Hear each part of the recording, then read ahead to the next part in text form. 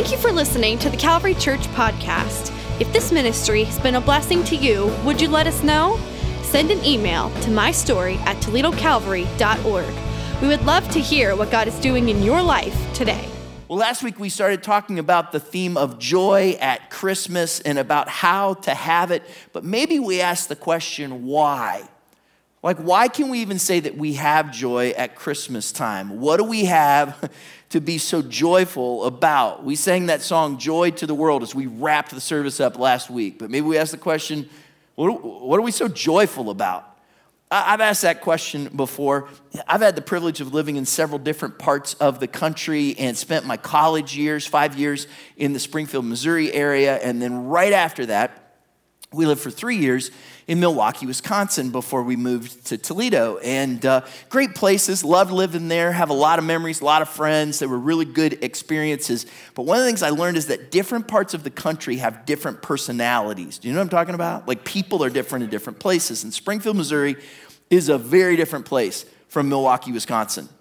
And I can remember we'd lived in Milwaukee for a little while, and wonderful people, and we had a great experience there. But I remember we were living in Milwaukee, and I remember going through a drive-thru at McDonald's one time, and the person in that drive-thru window was just normal. They weren't necessarily rude, but I remember thinking, boy, are they grumpy. You just kind of had this vibe. And then after I'd been there for a little while, I remember we did a road trip back to Springfield, Missouri. And I remember as we pulled into town, we went through a drive-thru place to pick something up to eat before we went to where we were staying. And I can remember we'd just gotten into town. I remember going through the drive-thru, and as the young lady in the drive-thru started handing us our food, she was just so nice and so happy. And she just said, "I hope you have a great day," as we were pulling away. And I remember thinking, what are you so happy about? Right? I had taken on the personality of the different places where I've lived. And sometimes you're in a season of life where you just go, what are you so happy about? What are you so joyful about? Maybe you ask that question at Christmas. Like, you talk about joy. What do you got to be so joyful about? Look, when we talk about joy, we're not talking about all the stuff of Christmas, not all the commercial side and not all the things that are wrapped up with gift giving or the music or the cookies or whatever. And there's nothing wrong with any of those things. But when you look at all that, joy is something bigger and deeper when we talk about that. Why does Christmas not just bring joy to the world? But I would contend today that Christmas brings joy to your world. And we live in a world right now that is a whole lot of things other than joyful. Like, it doesn't take you long to realize that the world that we're in, the culture that we're in, the tensions that we see and that we face in so many places, joy wouldn't be the word that you would describe it. So how is it that we talk about joy in this season? And I want to talk to you about not just joy for the world, but joy for your world. Why do we talk about joy at Christmas? I think it starts with this passage in Luke chapter 2. It just kind of gives us insight into this, why we talk about this idea of joy. Luke chapter 2, verse 10, this is where the shepherds are out in the field, and this is where they have the opportunity to hear from the angels that are there. And in Luke chapter 2, verse 10, we read, "But the angel said to them, 'Do not be afraid. I bring you good news that will cause great joy for all the people.'" Talks here about why do we have great joy? Because we have good news. The reason there is joy in the world and the reason you can have joy in your world is because of this good news. That's the source of the joy. Look, we're in a season, just because we're in even the Christmas season, we're in a season where a lot of times people wrestle with joy every year. Some people have difficulty in this season. Many of us, it reminds us of things that we've lost or the difficulties or the busyness or all those things.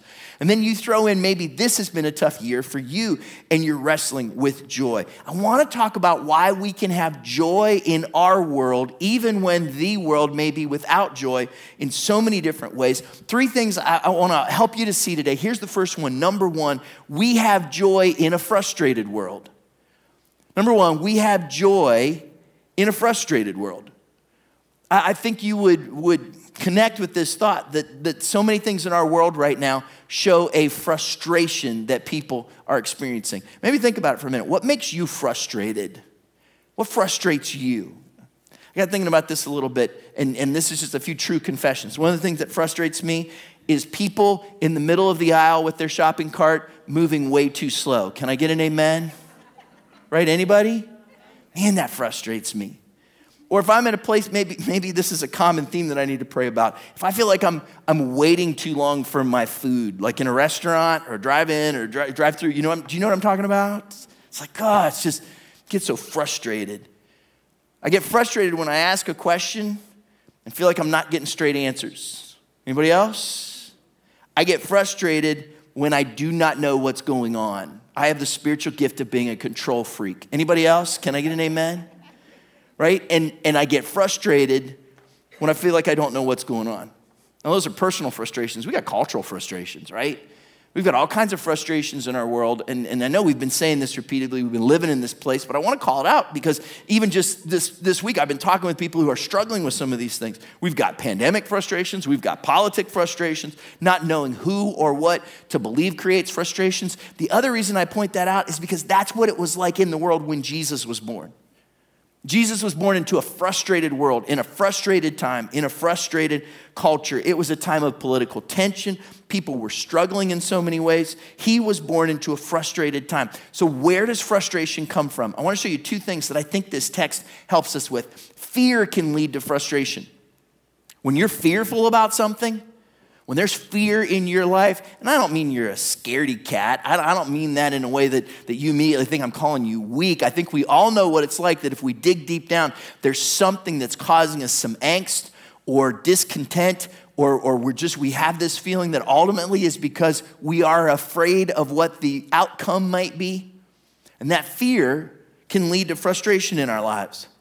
Look, and that's a natural experience so many times, even with good things. Look at this, Luke chapter 2, verse 8. Watch the shepherds' experience. Remember, we're talking about when the Christmas story, the shepherds, and the angel comes to them. It says, and there were shepherds living out in the fields nearby, keeping watch over their flocks at night. And an angel of the Lord appeared to them, and the glory of the Lord shone around them, and they were terrified. Of course they were. These are guys who live out in the field. Same thing, every day, every night. They're just taking care of the sheep. And all of a sudden, you get a fireworks show? Of course they're terrified. They'd not seen anything like this before. It was a crazy experience. And this fear would have somehow caused them to have this feeling of unknown, of angst. It's a natural response. And then watch what happens. Verse 10, Luke chapter 2, it says, but the angel said to them, do not be afraid. I bring you good news that will cause great joy for all the people. It's an interesting trade-off here. He says, look, you are terrified, but I'm bringing you joy. I know you're fearful, but what I'm going to offer you instead is joy. There's a part of this Christmas story, and if you're frustrated with things that are causing fear in your life right now, please grab hold of this. Christmas reminds us that we can trade our fears for joy.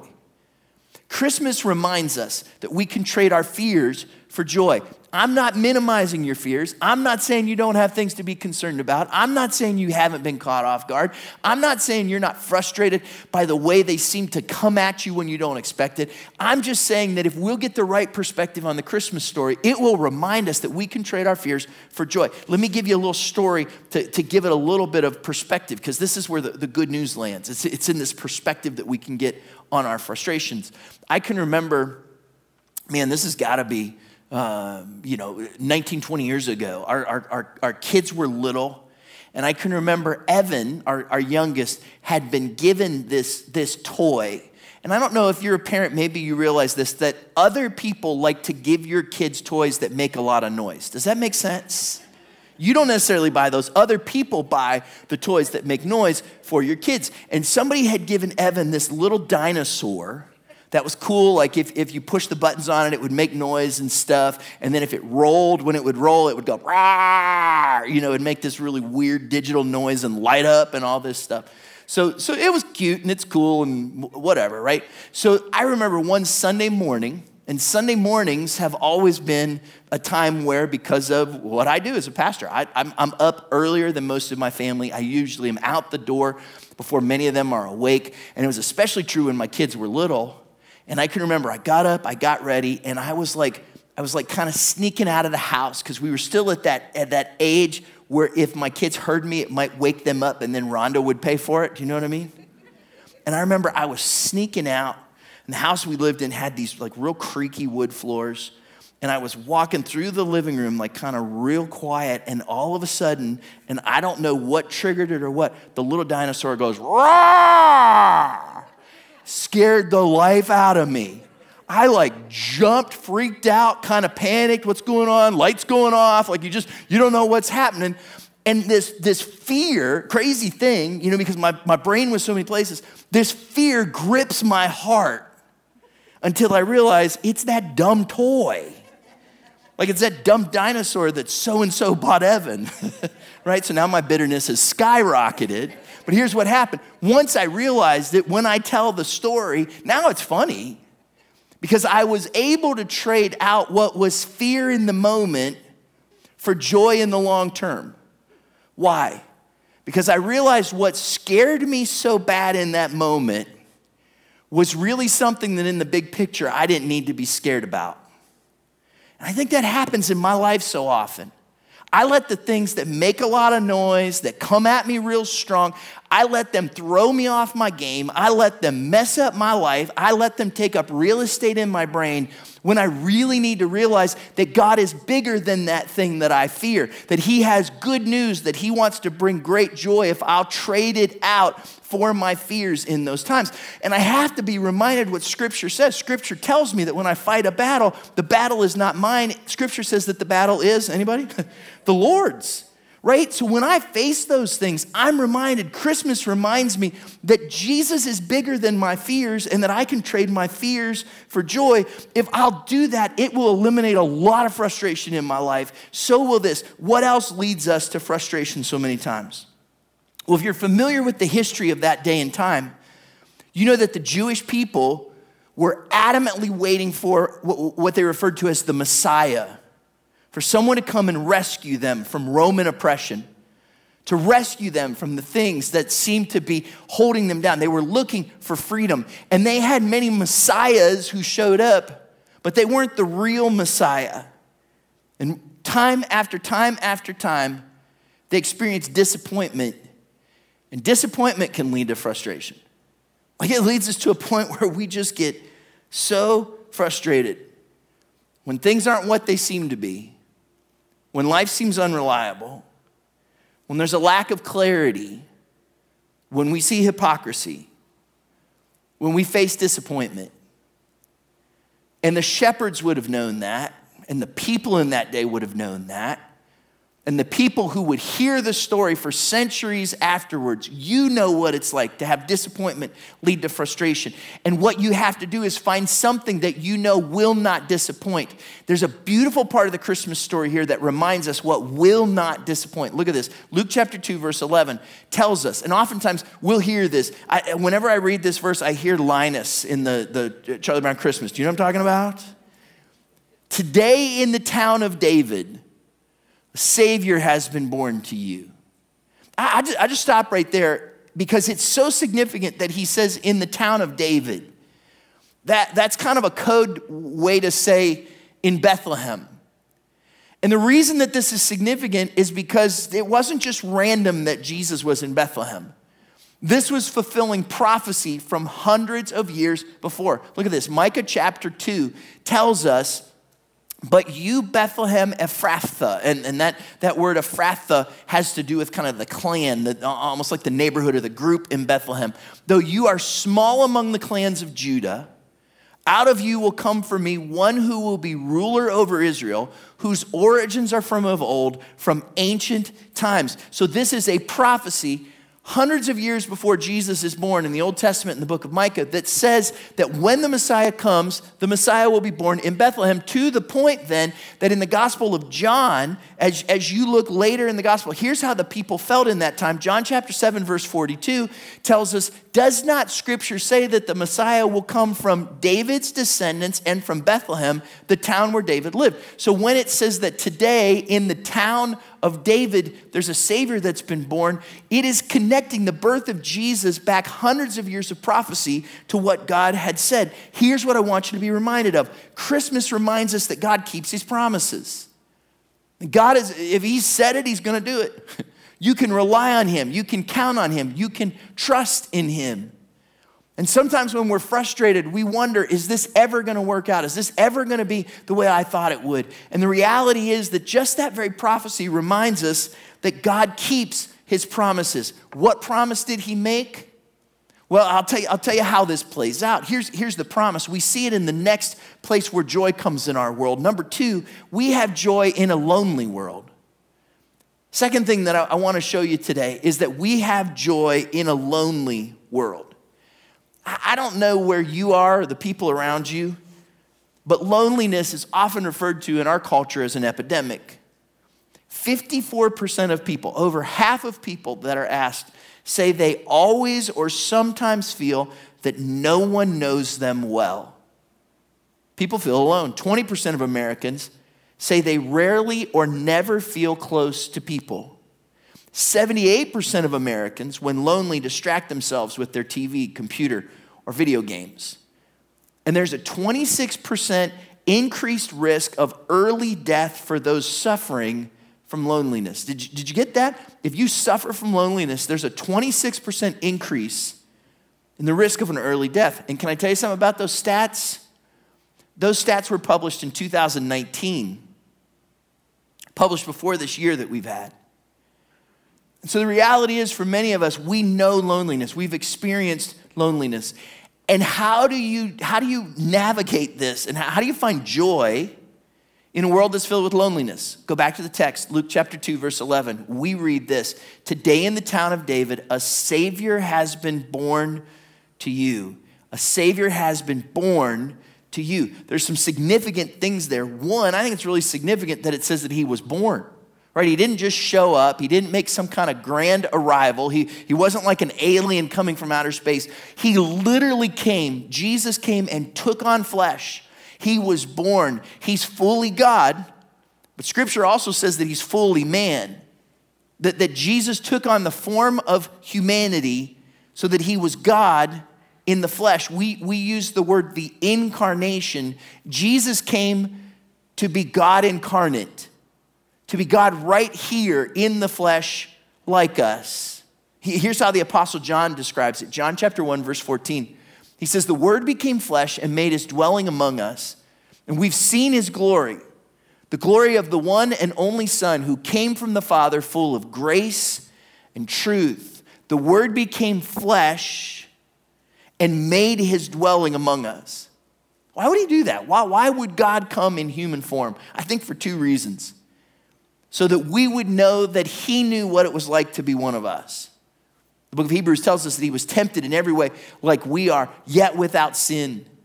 It reminds us that he knew what it was like to be one of us, but it also shows us, it proves to us that because he was one of us, he was able to make things right for all of us. Because he took on the human flesh. When he died on that cross, he died for our sins. And for those of you that are lonely, please know that when you feel alone, you can still find joy because Jesus came to be one of us, to be with us.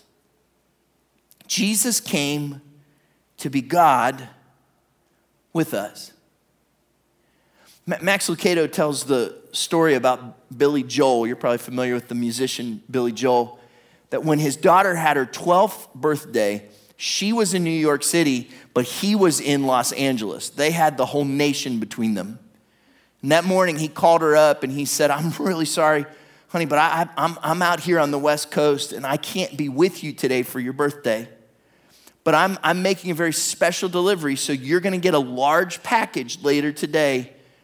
And I want you to be ready for this very special present. I think you're going to enjoy it." And so later that day, there was a ring at the doorbell, and this little 12-year-old girl ran to the door, and she threw it open. And when she did, there was a 7-foot-tall box that was there, kind of wrapped all up colorfully. And she began to rip open that package, and when she pulled it open, there was Billy Joel standing inside. And the piano man comes walking out of that box, and she just goes crazy because he was right there with her. Think of that when you think about Christmas. That Jesus was willing to come in human flesh. He came to be with us He came to be God with us. Unto you is born this day. He was born for you. He didn't just do it because it made a cool story. He did it because he wanted to be God with us. Matthew chapter 1, verse 22 says it this way. All this took place to fulfill what the Lord had said through the prophet. The virgin will conceive and give birth to a son, and they will call him Emmanuel, which means God with us. Not God who likes us, not God who might care about us, not God who we might know, but God who is with us. He walks with you day in, day out. The King of heaven has come to help us. That's a pretty powerful thing. I don't know if you saw in the news in the last couple of weeks, but Prince Harry from the United Kingdom, you guys ever heard of the Prince Harry? And he married Meghan Markle recently, and then they just moved to California. You know all that drama? Anybody follow all that drama? They just recently moved, and they live in California. And so they decided they would get themselves a live Christmas tree for that little house I'm sure they have. And so they went to a local Christmas tree farm. They made all these arrangements so that they would go at a time when very few people were there. And while they were out trying to pick up their Christmas tree, another family came. And when they did, this little boy who was so excited to get a Christmas tree with his family went running up to Prince Harry and asked him if he worked there. He doesn't. He doesn't work. And so that's an incredible thing, right? And people are like, oh, no, this is Prince Harry, all this kind of thing. And it was interesting. I couldn't help but think, you know, we have royalty who came to earth, and he came to work for us, didn't he? To be God with us. He came to do a work for us that would change our eternity. And I don't know how Prince Harry responded, but I do know how the Prince of Peace did. He came to be Emmanuel, God with us. Isaiah chapter 9, verse 6 tells us this, for to us a child is born, to us a son is given, and the government shall be upon his shoulder. And his name shall be called Wonderful Counselor, Mighty God, Everlasting Father, Prince of Peace. If you're lonely in this Christmas season, I want to remind you that he is God with us. And if you need someone to be there to share your feelings with, he's a wonderful counselor. And if you feel like you don't have strength for this season, he's a mighty God. And if you wonder if anybody loves and cares for you, he's the everlasting Father. And if you seem to be overwhelmed by the chaos of this world or of your world, he's come to be the Prince of Peace. He's come to be the one who brings us joy, even in the seasons of our loneliness. Even in the seasons of our frustration. And maybe even most of all, third thing, we have joy in a hopeless world. So many people, it seems like they've lost hope. And they're looking for that one thing that might bring on hope. If you're a sports fan, you know that feeling when you're watching and your team is down and you get to a certain point and you're just like, I've given up. I have lost hope. And then all of a sudden, and maybe you've had one of these moments, all of a sudden it's like they take the miraculous shot at the buzzer and make it and win the game. Or they kick the field goal in the last second and they win the game. Or whatever it might be, there's these moments where you feel like you've lost hope and then somebody shows up and changes everything. That's who Jesus came to be. Watch this, Luke chapter 2, verse 11. In a world that was frustrated and lonely and hopeless, the angel shows up and says to the shepherds, today in the town of David, remember these words, a Savior has been born to you. He's the Messiah, the Lord. This will be a sign to you. You'll find a baby wrapped in cloths and lying in a manger. He is the Savior, the Messiah, the Lord. These things are really important. Let's talk about them for a moment. One, Scripture tells us that Jesus is the Savior. What does that mean? That he's the one who's come to save us. He's the one who's come to rescue us. What do we need rescued from? Well, ultimately, death. And death is the result of sin. And sin is something we've all done. And so because Jesus came to do what no one else can do, to be our Savior, and if you've ever wrestled with the things that you've done and feel like you need forgiveness, if you've ever had questions about the future, if you've ever wondered if there's hope, Jesus is the one who's come to be your Savior. Now, the reality is you might be sitting there and you might be thinking to yourself, well, I don't know that I need a Savior. I don't need anybody to save me. And if that's where you're at, that's great. But if you can't tell me that you've never felt some despair, or you've never sensed some regret, or you've never had a moment where you wondered if you could do this, or if you could make it happen, or you've never had that longing for forgiveness and grace in your life, then if you have, then what you need is a Savior. Because the reality is, if you're like me, if you're like most people, what you've seen is over your life, when you try to do it on your own, the things you need saved from just keep kind of piling up and piling up and piling up. Let me give you a little PSA. Some of you may get some electronics for Christmas. You may get a new phone, a new tablet, something. And especially if you have kids or grandkids around, there are settings that you can do that if there's in-app purchases, you can make sure that it requires a password or your face or whatever to do that. A lady learned this the hard way. Her name is Jessica, and she was working from home. And so during this time, as she was working from home during this pandemic season, there were a lot of times when she would let her 6-year-old just kind of hang out with the iPad. As he's playing a Sega game.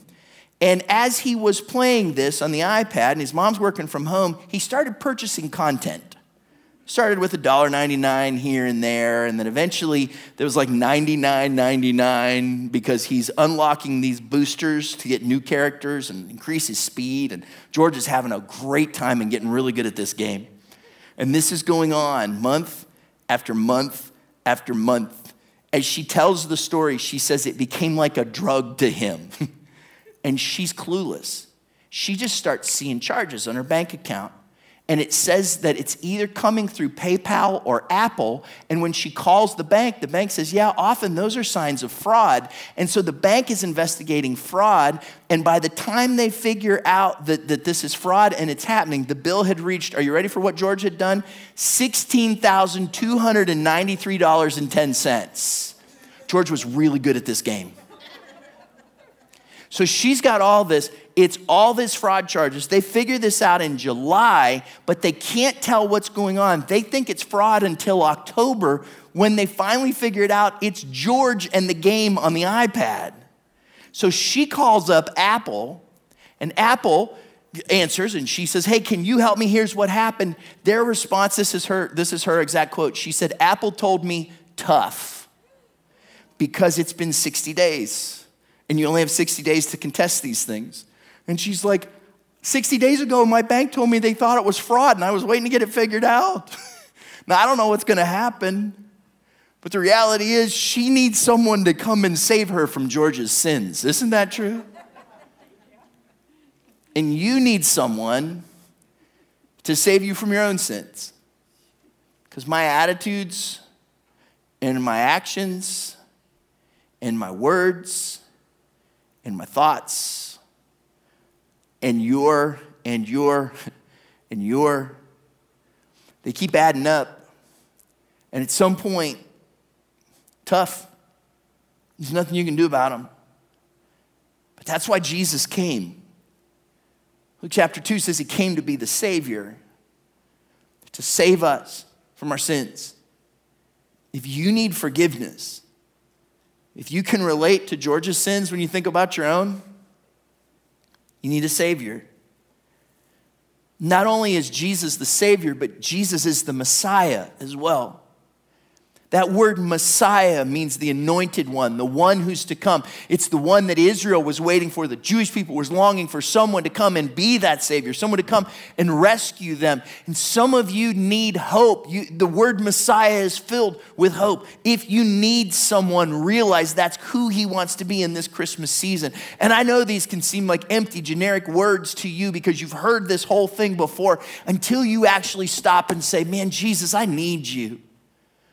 Because when you really stop and say, God, I need your help. Jesus, in my frustration and in my loneliness and in my hopelessness, I need you. And he's the one who comes and offers that hope. How can he do that? Because he's not just the Savior, and he's not just the Messiah, but that scripture tells us that today in the town of David, a Savior has been born to you. He is the Messiah. Jesus is the Lord. He is the one who is over everything. And when you read through the rest of the book of Luke, when you read through Matthew, Mark, Luke, and John, you find out that there's nothing outside of his power. There was nothing he couldn't do when he was here in the flesh. And the reality is there's nothing that he can't do today because he is alive and well. And he is the Lord. He's the one who wants to bring you hope. And all this came wrapped up as a little baby. Wrapped up as a little baby in a time when the world was in such a frustrated, lonely, and hopeless place. And if your world is there, I want to encourage you that today you can find joy, not just for the world, but joy for your world. And look, you can look at all kinds of different substitutes. You can try to find that joy in all kinds of different things during this season. But I'll tell you, it can only be found in one place. One last little thought about Luke chapter 2, verse 1. It tells us at the very beginning, and you may have heard this passage before, Luke chapter 2, verse 1, it says, "In those days, Caesar Augustus issued a decree that a census should be taken of the entire Roman world." Who's Caesar Augustus? Well, he's the Roman emperor, the most powerful man in the world. And we talked a couple of weeks ago about not only was he the ruler, the king, the emperor, but they viewed him even as a god, that they would worship him. In fact, you want to know some of the terms that they would use for Caesar Augustus? They would at times call him their Savior and their Lord. Actually, it was a big deal. On his birthday, they would have these celebrations, and they would actually use the words when they would celebrate, "Let us celebrate the birth of our Savior, for he has brought us good news." Isn't that interesting? And so when Luke uses some of those same words, when Luke says, "I've got good news of great joy because there is a Savior and a Lord who has come," but he's the Messiah. He's not just some Roman emperor who's going to disappear years from now, who's just going to fill up pages in an old history book. He is going to be the one who is alive, and you can look for joy in all these other places. You can look for it in people, and you can look for it in substitutes, and you can try to meet the needs of your frustration and your loneliness and your hopelessness in all these other places. But joy begins with Jesus. It begins when you say, "Jesus, you are my Lord.